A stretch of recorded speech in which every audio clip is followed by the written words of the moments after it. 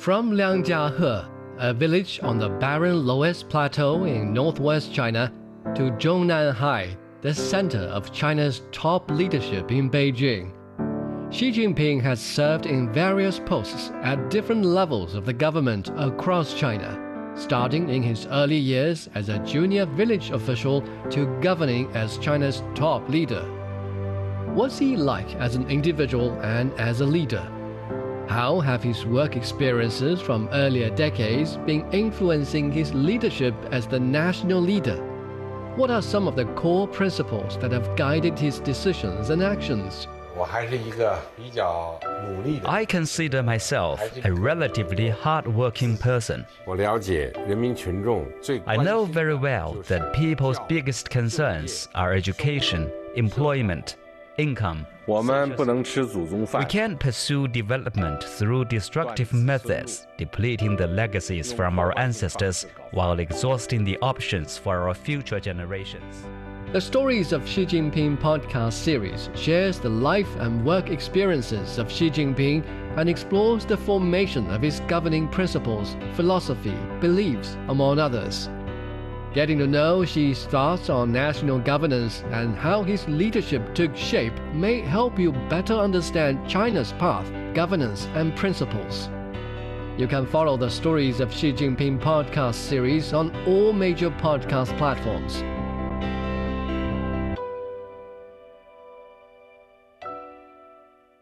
Get the unmissable news stories of the day. This is the Beijing Hour. Examining the events that impact and shape China and the rest of the world. This is the Beijing Hour, 1 hour of news and information brought to you every weekday. Now here's your host. Sui with you on this Friday, December 1st, 2023. You're listening to the Beijing Hour, coming to you live from the Chinese capital. On today's program, Israel says combat in Gaza has resumed. China lays out vision for the Yangtze River Delta development. COP28 kicks off with the establishment of a climate disaster fund. In business, Tesla begins the long-awaited rollout of Cybertruck. In sports, rising Chinese talent Zhou Yulong has an upset at the UK Championship. In culture and entertainment, Greece calls for the return of lost treasures from Britain. Now today's top stories. The Israeli military says fighting in Gaza has resumed, claiming Hamas violated the ceasefire agreement. The announcement came after a week-long truce expired at 0500 GMT on Friday. Israel said it intercepted a rocket fire from Gaza in the hours before the truce was set to end, while Hamas-affiliated media reported sounds of gunfire and explosions in the north of the coastal strip. Sam Matnick has this report from Jerusalem. 7 a.m. local time, Israel said that Hamas violated the ceasefire and it was resuming its combat. They said that Hamas fired rockets into Israel, that it intercepted them. Throughout the morning, there have been air siren alerts in southern Israel. Israel said that its fighter jets are now attacking in Gaza, and there have been reports of smoke and rocket sirens in Gaza right now. This ends this 7-day truce that we've seen, and what we saw during that truce was about 107 hostages released, 83 of them Israeli nationals, and the rest were foreign nationals. We also saw 240 Palestinian prisoners released during that time. There were intense mediation efforts from Qatar, the United States, and Egypt. Right up until this point, until about 2 hours ago, we weren't sure if it was going to continue or not. But what we did know, what conflict analysts had warned, that as the ceasefire continues, as more hostages were released, it was going to become harder to extend it. There are less and less hostages that Hamas can bargain with in order to get that 24-hour ceasefire. And there are more men and soldiers now who are hostage in Gaza, and it is very likely that Hamas is going to demand greater concessions to get them out, and those might be demands that Israel might not agree to. That was Sam Matnick reporting. For more on developments in Gaza after the truce came to an end, here's Ikram al-Satari. Well, the situation is extremely intense. In the very first 30 minutes of the resumption of the fire, around 7 Palestinians were killed. 2 of them came to this particular area in the reception and emergency department at Central Gaza Hospital, Shuhada al-Aqsa. 5 others were killed in Jabalia area, in Abasan area, and in Rafah. There are also some heavy bombardment taking place targeting different houses in Sheikh al-Rudwan area, in Gaza City, and also in Gaza North. Some other houses were targeted, so very intense fire very large number of people killed and injured, and even the fire started before the official end of the ceasefire. So it's a heavy bombardment in the background. The unmanned drones are hovering all over the area, not only in central Gaza, but on my way from Khan Yunis to central area, I could hear them. And also on my way, 30 minutes ago, I could hear them hovering, I could hear them bombing, I could hear them also, I could see the smoke coming out from different areas in East and West Khan Yunis. And this is the very same case that applies to all different parts of the Gaza Strip. So it's ongoing bombardment. Initial reports are indicating very large number of Palestinians killed and injured. Officially, 7 of them are killed and other around 25 to 30 are injured. So it looks like the fire is intensive and is continuing to be intensified. And we are hearing now frequent reports about more houses being targeted and about more exchange of fire in the area of Gaza Middle Zone and in the area of Netzarim that was controlled by the Israeli army, which they were allowing the people moving from the north to move to the south. So it's a heavy fire and it's a very intense resumption of that fire, and it looks like situation is aggravating by the second now. That was Akram al-Satari in Gaza. Ukrainian officials say 2 people have been killed and 10 were wounded following overnight Russian missile attacks in Ukraine's eastern Donetsk region. Russian forces have occupied much of Donetsk since the beginning of the conflict as they seek to take over the entire region. Meanwhile, Ukrainian troops made some advances on the left bank of the Dnieper River in the southern Kherson region. Megumi Lim has more from Kyiv. Well, temperatures have dropped in Ukraine and the winter cold has begun to bite, especially for those fighting on the front lines. And after a severe winter storm battered regions across Ukraine over the weekend, more than 500 settlements in 11 regions are still without power. Russia launched 6 S-300 missiles and 20 Shahed drones toward the Donetsk region overnight, and Ukraine's Air Force said it shot down 14 drones. An apartment building in the Pokrovsk district was hit by a missile, trapping at least 5 people under the rubble. 1 person was found dead. Interior Minister Ihor Klimenko said 10 people, including 4 children, were injured as a result of the attacks. Over on the front lines, fighting has not come to a halt despite harsh conditions. President Volodymyr Zelensky visited soldiers on the Kupiansk front in the east on Thursday and thanked them for their service. Russian forces have continued their efforts to encircle and capture the battered city of Avdiivka, which has been the focal point of intense fighting for the past month. And according to the Institute of the Study of War, Ukrainian troops made some advances on the left bank of the Dnieper River in the southern Kherson region. Russian military bloggers say 400 more Ukrainian troops have dug in near the Krinky settlement in Kherson in an effort to expand the bridgehead Ukrainian Marine units established last month. That was Megumi Lim reporting. The African Union has called for an immediate and unconditional ceasefire in Sudan. The 8-month conflict in a North African country has displaced millions and sparked a humanitarian crisis. The African Union statement was welcomed by several groups in Sudan, but many believe more efforts are needed for a lasting peace. Joy Kukuri Juma has more. The conflict in Sudan has entered its 8th month. Over 9,000 people have died in the fighting, while millions have been displaced. Away from their homes and without any income to support them, many of these are in desperate need of humanitarian aid. But the widespread fighting and insecurity is making that very difficult. The African Union has condemned what it called the destructive and unjustified conflict between the Sudanese army and the paramilitary group known as the Rapid Support Forces. Non-combative political groups welcomed the call. We view the African Union statement as expressing the aspirations of the Sudanese people. We in Freedom and Change believe in a basic principle and a basic value, which is the value of peace. Observers and politicians are counting on the African Union as well as an upcoming regional summit to help with a push for peace in the war-torn country. Some analysts feel the statements and actions from the African Union can influence the warring parties. International efforts are ongoing to find a solution, but many feel these efforts aren't concentrated enough with various peace initiatives pulling in different directions. The unification of mediation efforts into one strong and meaningful international call for peace and reconciliation. Could it be enough to sway the leaders of the warring parties? That was Joy Kuruki-Juma reporting. Coming up, China lays out vision for the Yangtze River Delta development. Ever wondered what's actually going on in Africa through the perspective of an African?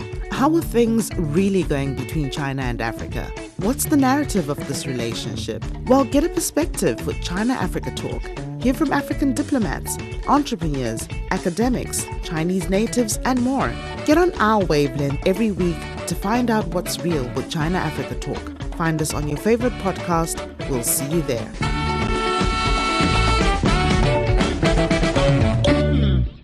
It's 9 minutes past the hour. Chinese President Xi Jinping has called for major breakthroughs in the integrated development of China's crucial Yangtze River Delta. He made the comment while presiding at a symposium on Thursday in Shanghai. The Chinese leader also stressed efforts to enhance the region's leading role in pursuing Chinese modernization. Li Jingyi has details. Integrated and high-quality development are the key words at the symposium presided by President Xi Jinping in Shanghai. President Xi hailed the overall competitiveness of the Yangtze River Delta, an industrial hub encompassing several major cities with millions of people. He said major progress has been achieved since the region's integrated development strategy was put forward 5 years ago, but reminded that some problems still remain. He also laid out his vision for the region. President Xi called for strengthening innovations in science and technology and improving cross-regional coordination. He also stressed the importance of making institutional improvements for the region's integrated development and promoting high-level coordinated opening up. He called for the strengthening of joint protection and governance of the ecological environment and enhancing the region's capability to coordinate development and security. President Xi also emphasized the need for upholding the leadership of the Communist Party of China.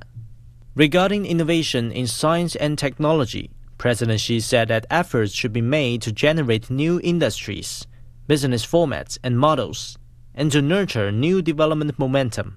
He also stressed the importance of international sci-tech cooperation to create a globally competitive ecosystem for innovation. President Xi said that regional segmentation and administrative obstacles should be broken down. Development on basic public services, transport networks should be integrated. He also said that there should be more cross-regional industry transfers, co-construction and sharing, and the rational allocation of production. In terms of high-level opening up, President Xi called for the strengthening of mutual learning and promotion of related reform experience. He also said that efforts should be made to expand influence of the Hongqiao International Open Hub and Shanghai Pilot Free Trade Zone, and to improve the business environment for private companies.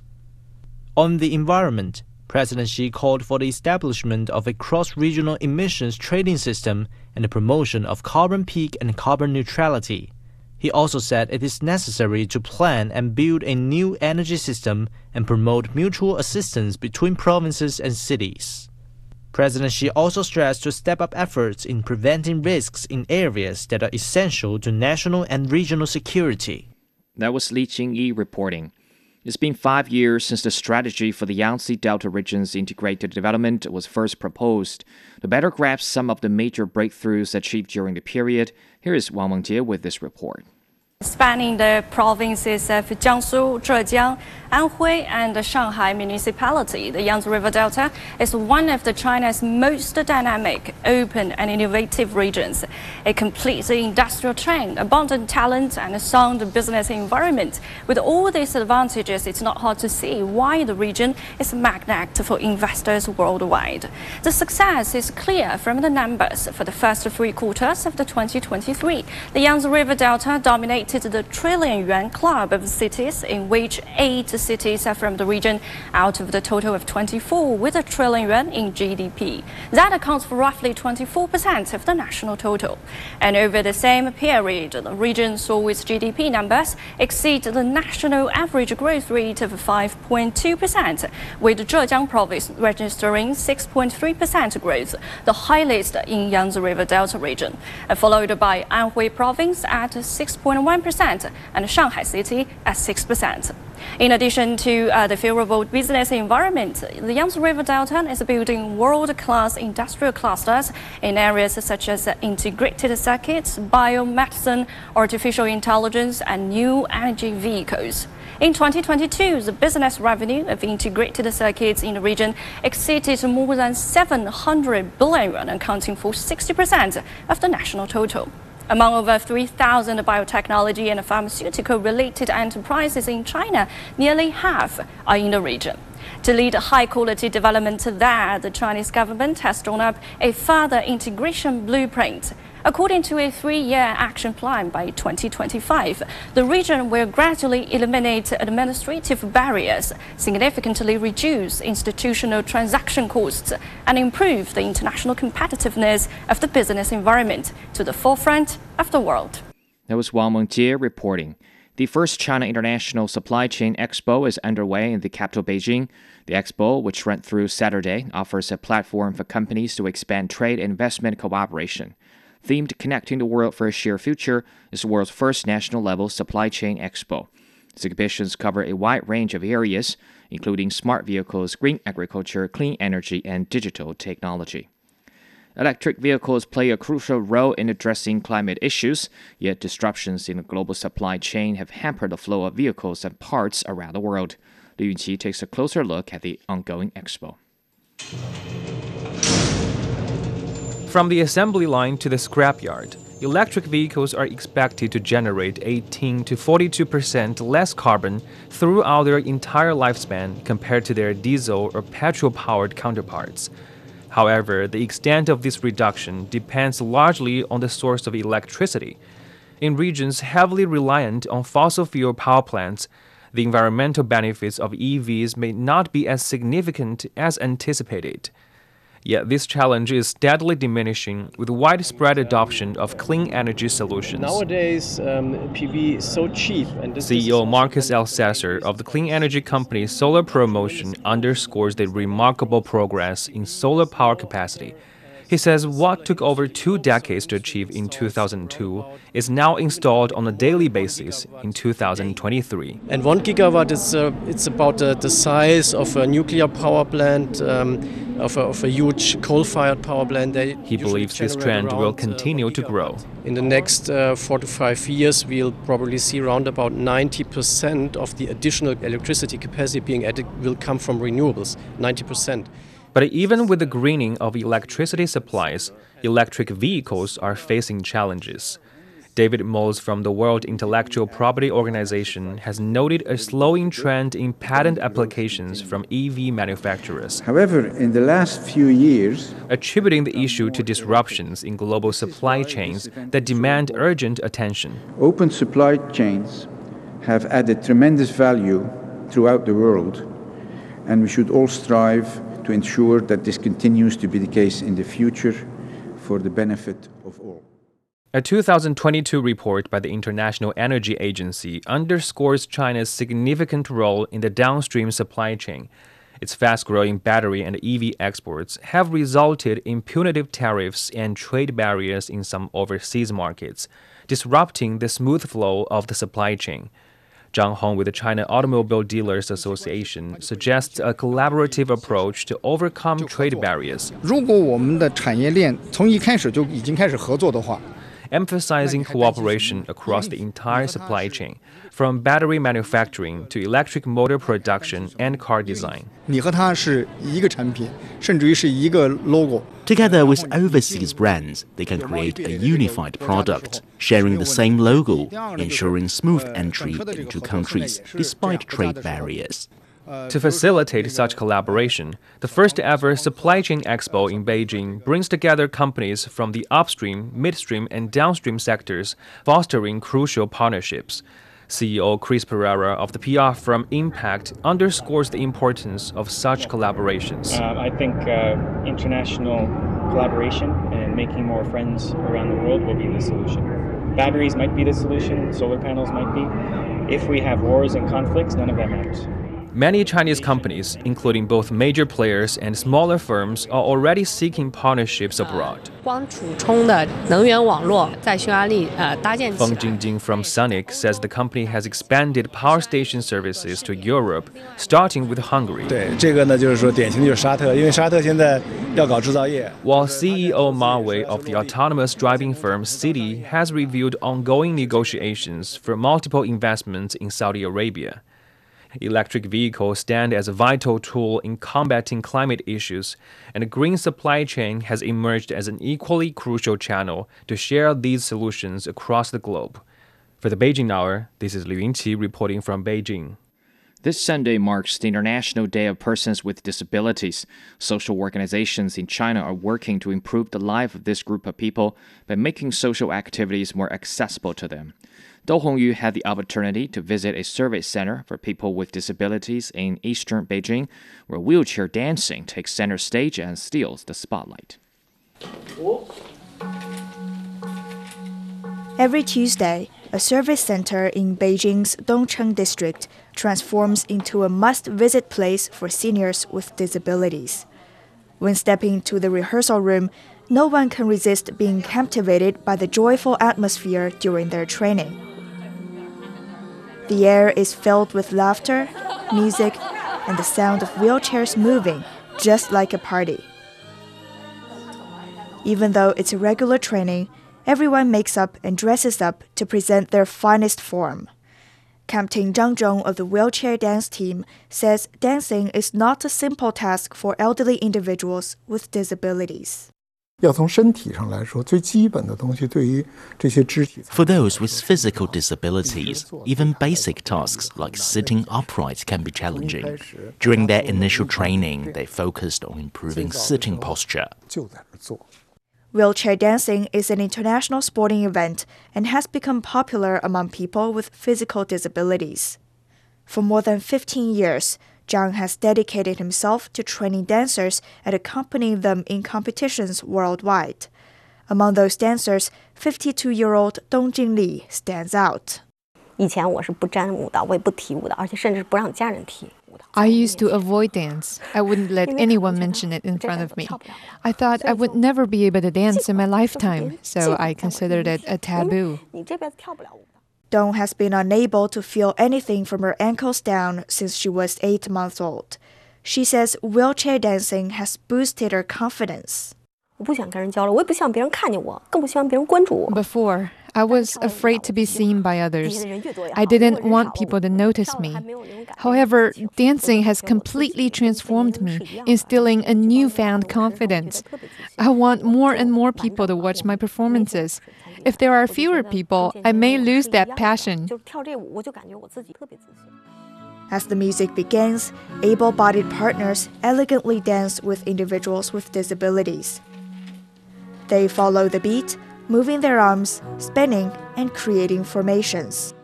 Dong explains that these partners, who are around 60 years old on average, volunteer to help, especially when they have performances in other cities.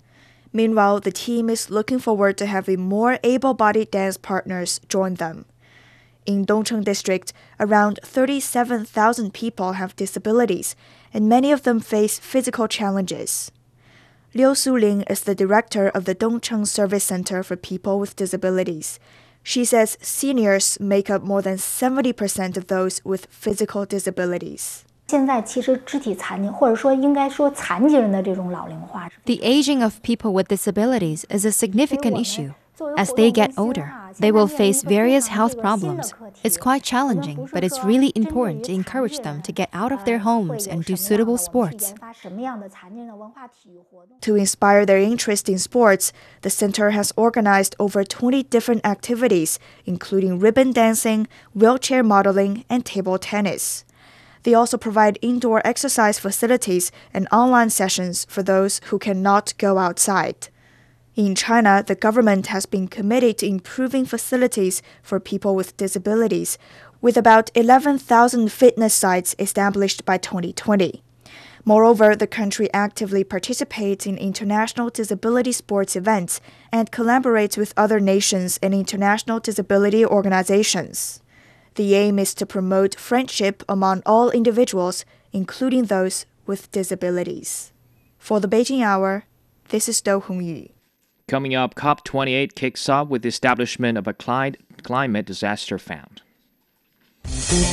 Climate Watch is CGTN Radio's new podcast focusing on the impact of climate change. We have conversations with people on the front line about this critical issue. Listen to Climate Watch on all major podcast platforms and join us in taking action to save the planet we call home. It's 23 minutes past the hour. The United Nations Climate Change Conference COP28 has announced to create a fund to help and compensate mostly developing countries struggling with loss and damage caused by climate change. It's seen as a major breakthrough at this year's summit. Germany and host nation, the United Arab Emirates, each pledge $100 million toward a fund. Adele Al-Marouki reports from Dubai. Egypt, the president of the last conference of parties and the leader of all COP negotiations during the last year, says it's extremely worried. Giving his final words as president of COP27, Egyptian Foreign Minister Sameh Shoukry said that climate financing is shrinking at a time it should be doubling. Rather than increasing climate finance from developed countries, actually it's decreasing in relation to the growing needs and the increasing cost of finance in developing countries. The expansion of fossil fuel exploration and production, in particular of coal, in countries that previously committed to substantially phase down. Another worrying sign is the increased gap in renewable energy expansion and availability. The United Nations climate body UNFCCC too is alarmed. We are taking baby steps, stepping far too slowly from an unstable world that lacks resilience to working out the best responses to the complex impacts that we are facing. We must teach climate action to run, because this has been the hottest year ever in humanity. So many terrible records were broken. Science tells us we have around 6 years before we exhaust the planet's ability to cope with our emissions, before we blow through 1.5-degree limits. The presidency of COP moved to Sultan Ahmed Al Jaber, the former head of the Abu Dhabi National Oil Company. Leading one of the biggest power companies in the world, Al Jaber called participants to lead what he described as unconventional changes in climate negotiations. Since Paris, we have made some progress, but we also know that the road we have been on will not get us to our destination in time. We must look for ways and ensure the inclusion of the role of fossil fuels. We collectively have the power to do something unprecedented. The UAE says COP this year will engage intensively with high-emission industries like aluminum, steel, cement, and public transportation. Unlocking affordable green financing for developing countries and allocating finance for the Loss and Damage Fund remain to be a major challenge and a target for participants this year.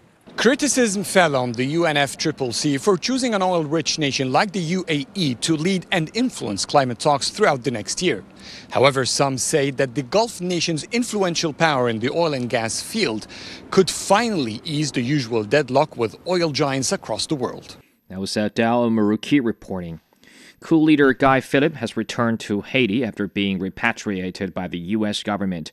He arrived in Port-au-Prince and was taken on a bus with police escort to the headquarters of the Judicial Police of Haiti, where he was held for several hours.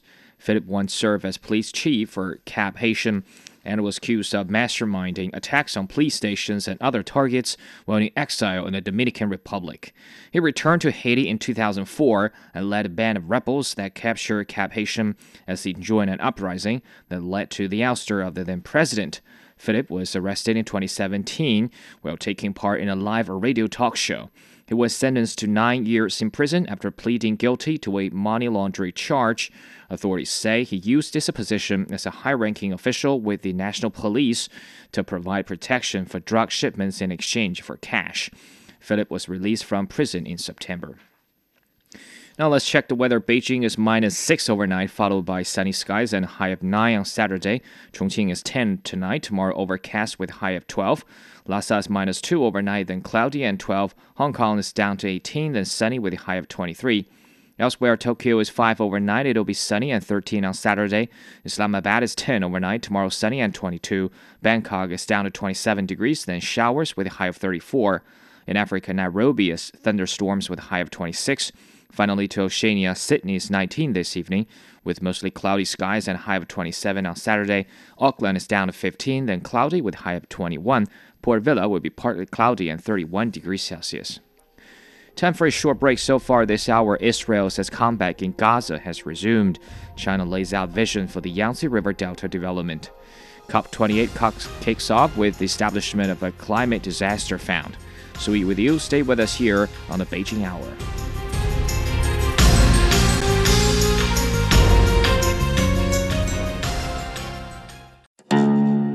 Experience the musical classics of the East.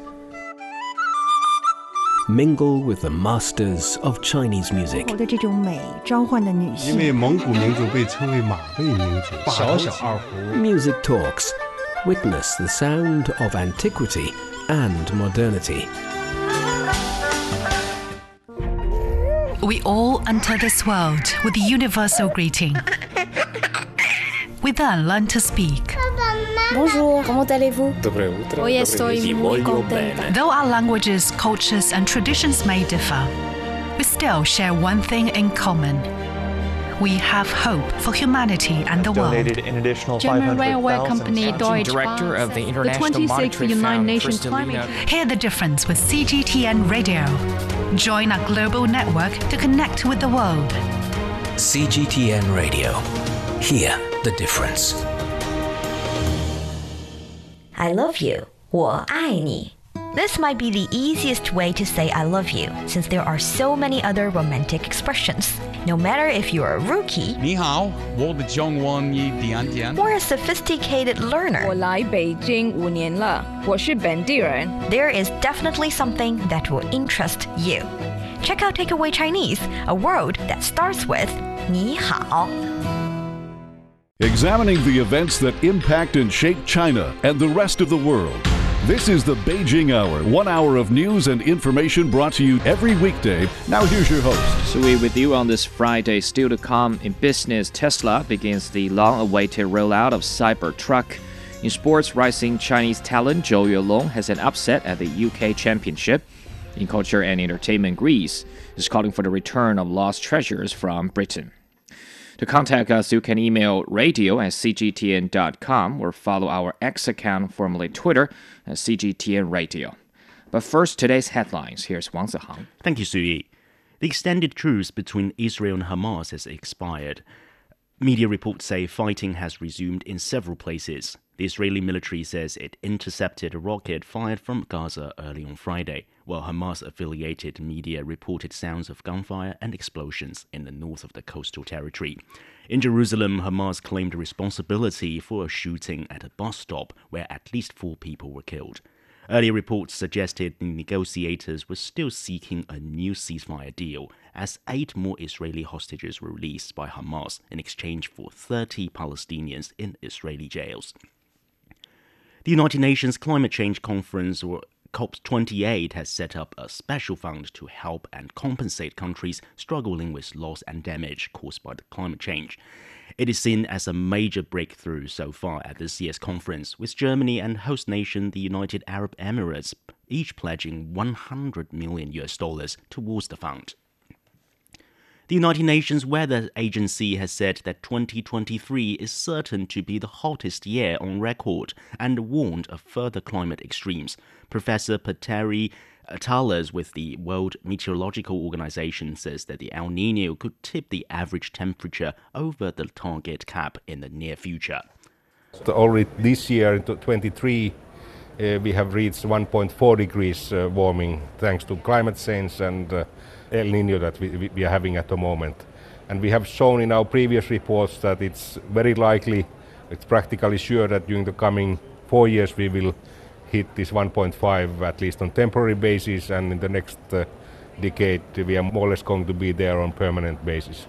Talas warned of more negative impacts of climate change, such as glacier loss and sea level rise. But the expert says there are still some signs of hope, including a turn towards renewable energies and more electric cars, which helps to reduce carbon emissions.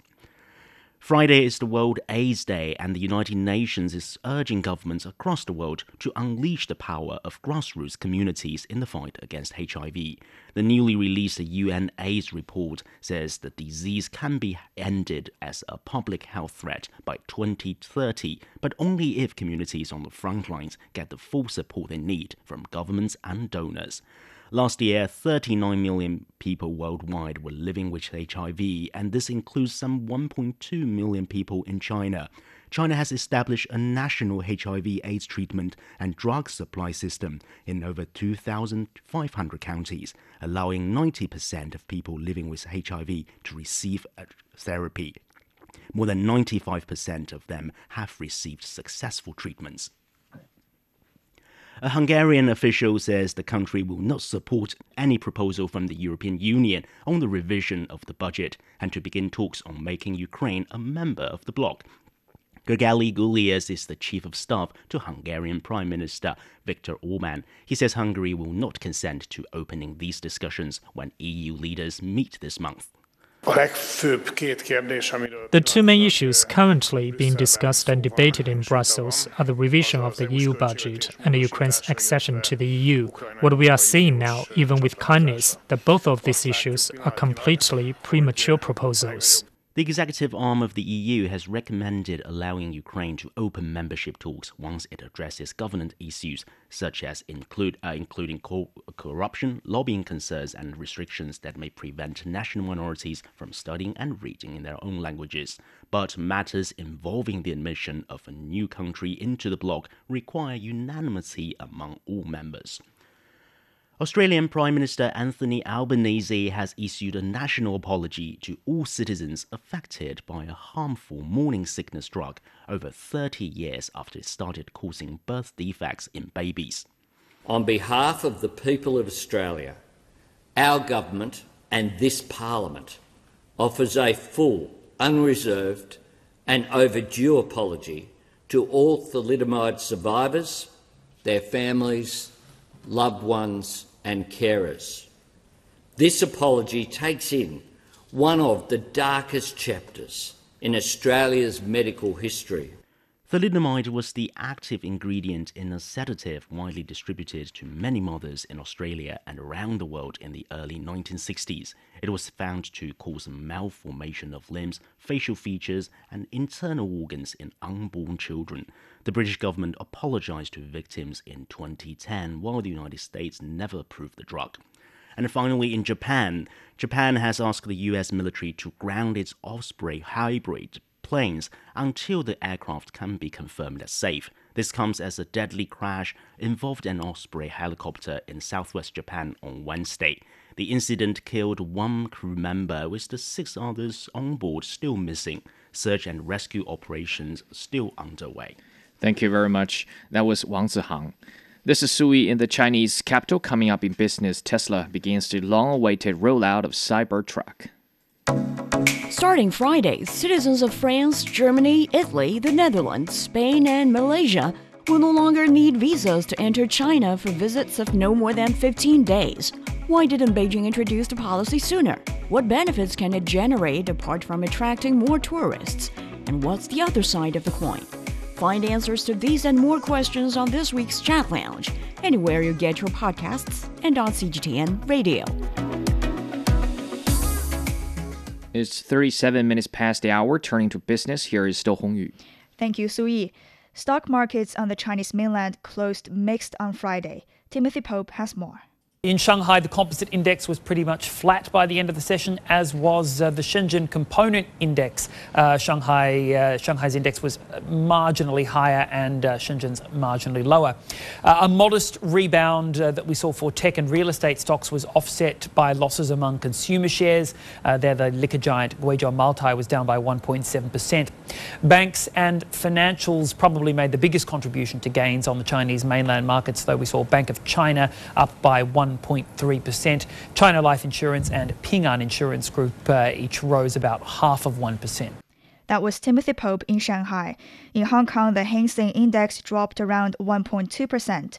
In Japan, the Nikkei was down 0.2%. China's services trade sustained a robust growth momentum in the first 10 months of the year, up over 8%.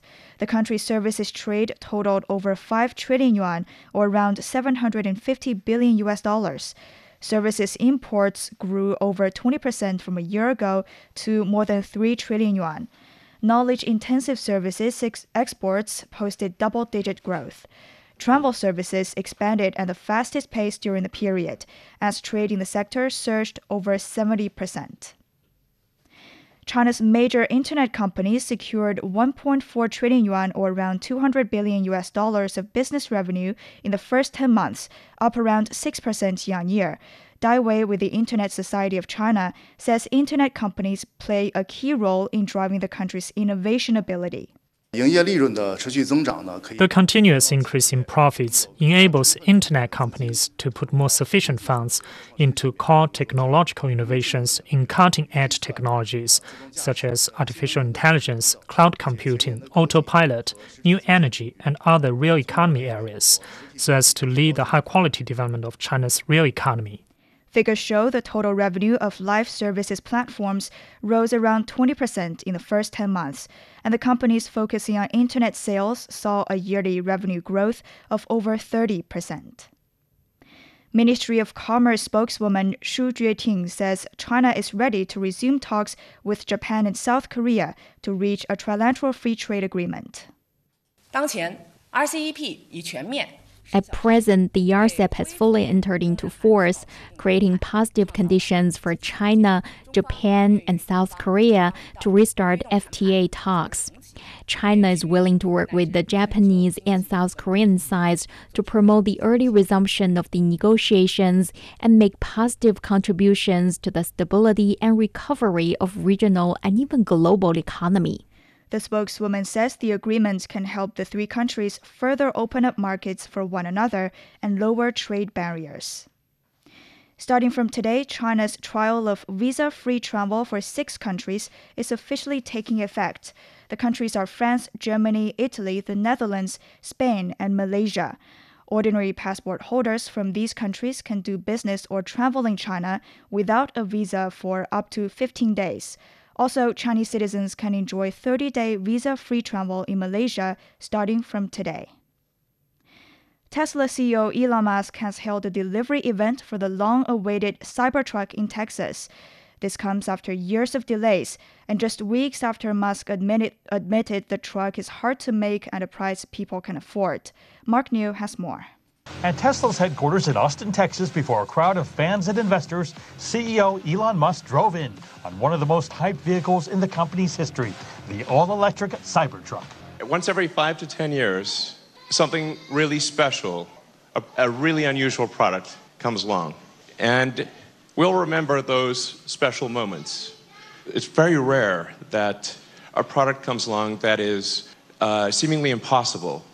Musk showcased how the vehicle's glass could be hit by baseballs and how the stainless steel super alloy body could withstand arrows and bullets. If Al Capone showed up with a Tommy gun and emptied the entire magazine into the car door, you would still be alive. And so people say, like, well, why'd you make it bulletproof? I'm like, why not? But Musk emphasized the Cybertruck is cut out for real work. It can carry a payload of over a ton and has a towing capacity of 11,000 pounds, or nearly 5,000 kilograms. It can go from 0 to 60 in 2.6 seconds.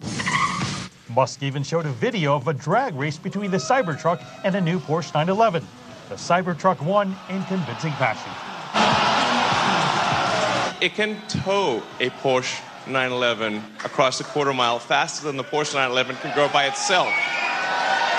Tesla's Cybertruck has been plagued by delays, but on this day, Musk jubilantly delivered some of the very first vehicles to customers who are now ready to hit the road. Thank you for buying Cybertruck. This is really going to, like I said, change the look of the roads, and finally the future will look like the future, and it's really going to be something special.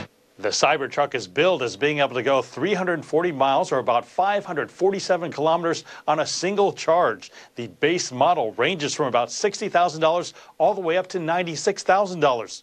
With the first deliveries now in the books, production is expected to ramp up in 2024 with the goal of producing 250,000 models a year by 2025. The question now becomes, will there be enough buyers for such a radical design?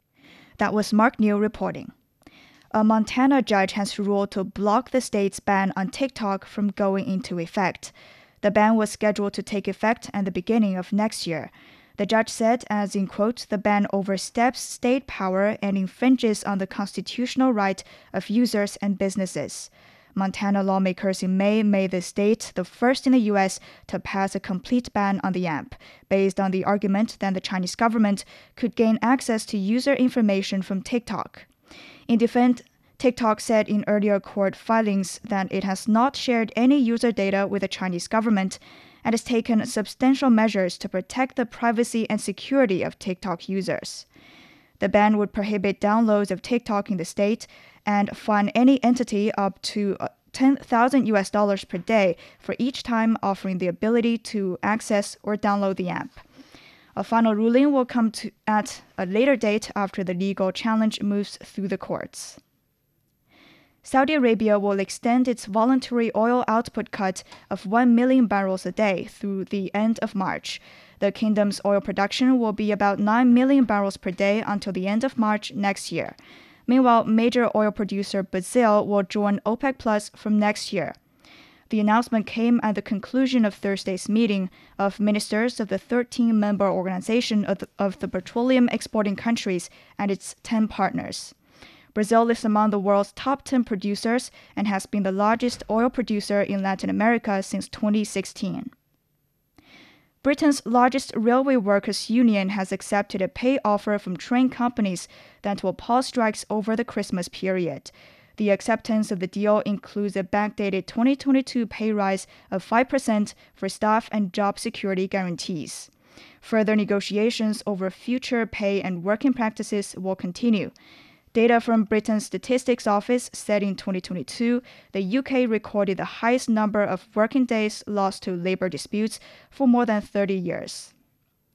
In Europe, November has brought relief as inflation has dropped more than expected to 2.4%, the lowest in over 2 years. Plummeting energy costs have eased a cost of living crisis, but higher interest rates squeeze the economy's ability to grow. Eurostat, the European Union statistics agency, said inflation for the 20 countries using the euro currency fell from an annual 2.9% in October.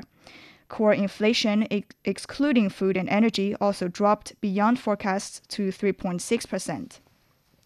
This raises expectations that the European Central Bank may hold rates steady at its December 14th meeting after a series of hikes. But ECB President Christine Lagarde says it's too early to declare victory, with risks remaining from global conflicts. Meanwhile, the larger Eurozone economy has stalled this year, raising concerns about the ECB's tightening measures. The global head of macro at ING Bank says as Euro faces a weak economic outlook, the rate hikes should be off the table at the December meeting. Thank you very much. That was Do Hongyu with Business. You're listening to the Beijing Hour. Coming up in sports, rising Chinese talent Zhou Yuelong has an upset at the UK Championship. Sideline Story brings you all things sports related. The hottest topics, latest events, juiciest stories, all with a very personal take. Subscribe to Sideline Story Podcast for heated sports discussions covering events that are happening in China and around the world. It's 47 minutes past the hour. Turning to sports, here is Yang Guang. Thank you, Sui. Starting with snooker, rising Chinese talent Zhou Yuelong caused a huge upset at the UK Championship by beating three-time champion John Higgins. Zhou picked up a 6-2 win over Neil Robertson in the opening round, facing another former champion. The 25-year-old never trailed and knocked out Higgins 6-3. He will next face world number 1 Ronnie O'Sullivan, who edged Robert Milken 6-5. Fellow Chinese Zhang Anda also made a splash on Thursday, eliminating world champion Luca Bressel of Belgium. The two players were locked at 4-all before Zhang summoned an impressive form and used the breaks of 124 and 68 to win in 10 frames. Zhang will next play Iran's Hossein Vafai, who fired 3 centuries in a 6-1 thrashing of Matthew Selt. In football, Liverpool has advanced to the round of 16 of the Europa League with a game to spare. Luis Diaz and Cody Gakpo scored early to set the tone in the Reds' 4-0 victory over Austria's LASK. But Liverpool coach Jurgen Klopp was unhappy with the team's finishing touches. A lot of positives in the game, a lot of good football. The thing I didn't like too much and told the boys in half-time already, this game should have been put to bed already at half-time. Third, fourth, fifth goal, you cannot play it better, you cannot set it up better. You can finish it obviously better, but we didn't. Leverkusen remained the only team with a perfect record after 5 games in the Europa League after a 2-0 victory at Häcken, which earned them a place in the round of 16. The German side won every match so far this season across all competitions, except a 2-all draw with Bayern Munich in the Bundesliga. In other highlights, Pierre-Emerick Aubameyang's hat-trick, including a stunning overhead kick, led Marseille to a 4-3 win over Ajax. World Cup champion Argentina remains at the top of the latest FIFA rankings as the football governing body released the latest standings. France follows Argentina in second, and England moved into the top 3. Back-to-back defeats to Colombia and Argentina forced Brazil, previously third, to slide down to 5th. China remains in 80th place, while Japan is still the best-ranked Asian team with its 19th position in the world. The Chinese women's national football team is currently in the U.S. for 2 friendlies against the host nation. The Asian Cup champions will play the home side on Saturday in Florida and next Tuesday in Texas. Those games are expected to be tense, with both squads looking to rebuild after disappointing performances at the World Cup. Dan Williams spoke to Team USA players on their preparations for the 2 matchups. The US women's national football team is aiming to finish a disappointing year on a high. After failing to retain the Women's World Cup in August, the players are now focusing on the future. Next up for the US, 2 matches against China, a team that won the Asian Cup last year, but a side also in a rebuilding phase after they suffered a disappointing World Cup group stage exit. I think it's a great side and the Asian champions as well, so a team that likes to win and a team that's growing and progressing through the women's game. So I think no matter what, we're going to have a highly competitive game. The US and China women's teams are no strangers to each other. Only Canada has played the US more often over the years. But these upcoming matches will be the first between the 2 nations in over 5 years. Yeah, I'm excited for these 2 games against China. I think it's a good opponent for us. They're very organized, hardworking. We are both coming off of a disappointing World Cup, both rebuilding. So I think for both of us, I'd imagine we're both excited to kind of like test ourselves against each other. For the US team in particular, these matches have added importance. Having qualified for the Paris Olympics next year, it means the players are fighting it out for a spot on the team. We don't have a lot of games before the Olympics, so we got to utilize them and do whatever we can to win these games, but progress as a team as well. The Olympics is on its way, and that's a medal that we want to win that we haven't won in a long time. There have been some epic matches between China and the US over the years, not least the 1999 Women's World Cup final that saw the US win in a dramatic penalty shootout on home soil. That was Dan Williams on the Chinese women's football team's upcoming friendlies against the US. And finally, the 5th Frisbee World Cup is in Beijing, and in the big air event at Shogun Industrial Park, China's Liu Mengtian advanced to the women's final at the iconic 2022 Beijing Winter Olympics venue. The 19-year-old landed a double cork 180 in her 3rd try and ranked 7th in the qualifiers. This is the first time for me to do my right side double cork 1080 in official competition, and I felt a bit nervous in my first try. But I calmed myself down later and focused only on my moves, and then it got better. Beijing 2022 silver medalist Tess Ludu made the only jump that earned over 90 points and topped the qualifying round.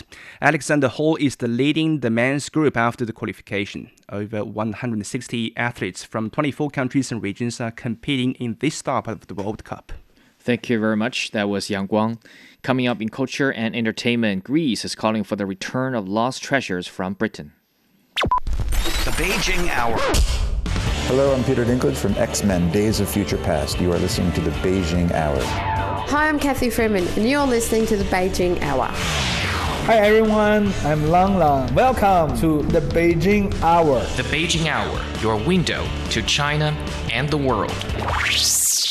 It's 53 minutes past the hour. Turning to culture and entertainment, here's Zhu Tianlu. Thank you, Sui.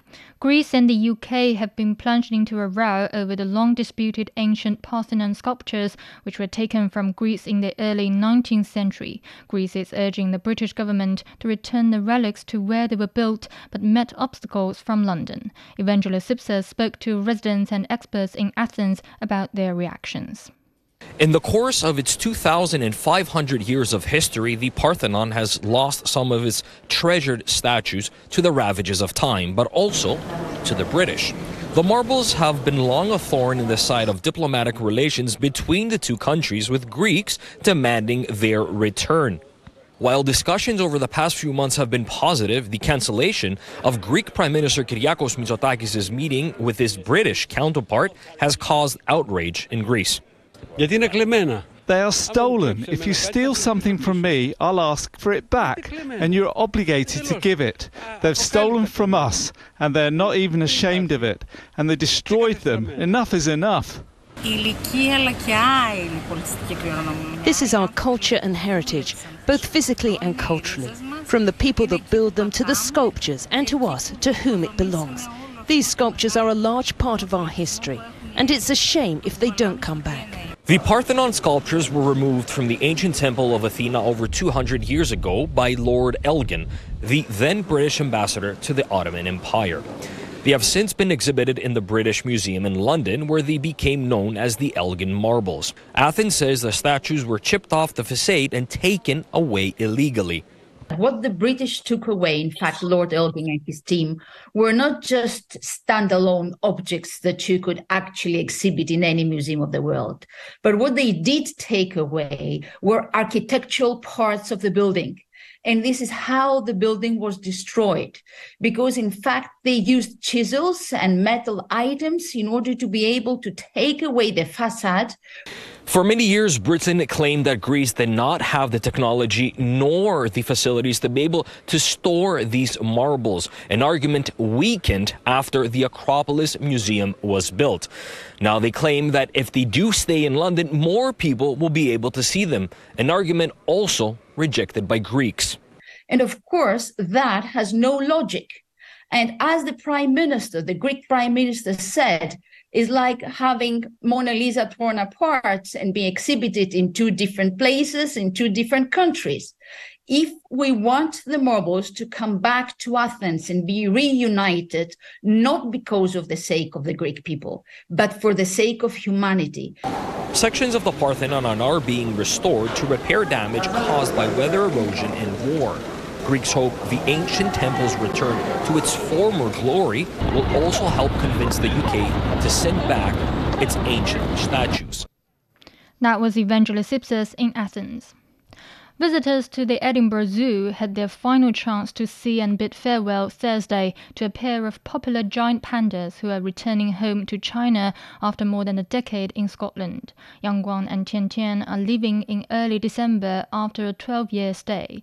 They have been a popular attraction since people lined the road outside the zoo to greet them when they arrived in 2011. The pair in Scotland were the only pandas in the UK. Martin Scorsese's Killers of the Flower Moon won the Best Film of the Year award by the New York Film Critics Circle. You're picking a fight with the wrong person. It's the third time that Scorsese has been given the Best Film Award from his hometown's critics after Goodfellas and The Irishman. The group also awarded Lily Gladstone, who stars alongside Leonardo DiCaprio in Killers of the Flower Moon, Best Actress. Killers of the Flower Moon, based on David Grant's non-fiction bestseller, chronicles the Osage murders of the 1920s. Oppenheimer, Christopher Nolan's blockbuster drama about the Manhattan Project, picked up several awards, including Best Director and Best Cinematography. Back to you, Sui. Thank you very much. That was Zhu Tianlu with culture and entertainment. Let's check the weather again. Beijing is -6 overnight, followed by sunny skies and a high of 9 on Saturday. Chongqing is 10 tonight, tomorrow overcast with a high of 12. Lhasa is -2 overnight, then cloudy and 12. Hong Kong is down to 18, then sunny with a high of 23. Elsewhere, Tokyo is 5 overnight. It'll be sunny and 13 on Saturday. Islamabad is 10 tonight, tomorrow sunny and 22. Bangkok is down to 27 degrees, then showers with a high of 34. In Africa, Nairobi has thunderstorms with a high of 26. Finally, to Oceania, Sydney is 19 this evening, with mostly cloudy skies and high of 27 on Saturday. Auckland is down to 15, then cloudy with a high of 21. Port Vila will be partly cloudy and 31 degrees Celsius. And that's it for this edition of the Beijing Hour. Making news today, Israel says comeback in Gaza has resumed. China lays out vision for the Yangtze River Delta development. On behalf of the staff, this is Sui in the Chinese capital, hoping you will join us for the next edition of the Beijing Hour and open a window to the world together. Takeaway Chinese, where you can take some Chinese away and experience progress day by day. Takeaway Chinese, we will promise you a difference. Hello everybody, welcome to Roundtable, coming to you live from Beijing. Roundtable. Roundtable. Connecting China and the world. We bring you fun and timely discussions about what's affecting our lives everywhere, every day. Tune in to Roundtable, where the East meets the West and understanding is the goal. From north to south, east to west, people in China are chasing their dreams and leaving their mark. Want to know how they beat the odds and made a difference? Footprints brings you the true life stories of their journeys.